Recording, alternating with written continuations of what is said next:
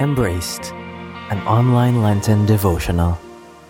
I've always seen Jesus in personal prayer, in the feast, in our loving relationships in the community, in the family, even in myself, as people say they see Jesus in me.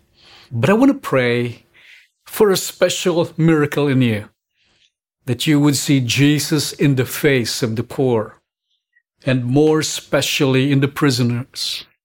Why? Because Jesus was imprisoned too. And hopefully, inevitably, as we see Jesus in the prisoners, we also see ourselves. I see myself. They need forgiveness, and I need forgiveness too. They have sinned, and I have sinned as well. Oh, the Bible people, we have a long list. And even the stories of saints.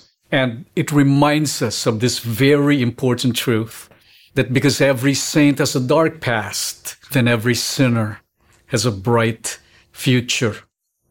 If God can love them, God can love me too. I have hope as they have hope. Can we pray together? In the name of the Father, and of the Son, and of the Holy Spirit. Amen. Open the eyes of my heart, Lord, that I may see you in the face of the poor, that I may see you alive and real, that I may love you in them. And when this happens, may I also begin to see myself needing your grace, needing your help, needing your forgiveness, needing your hope. Make me remember the glorious destiny that you have for them. It's the same destiny you have for me.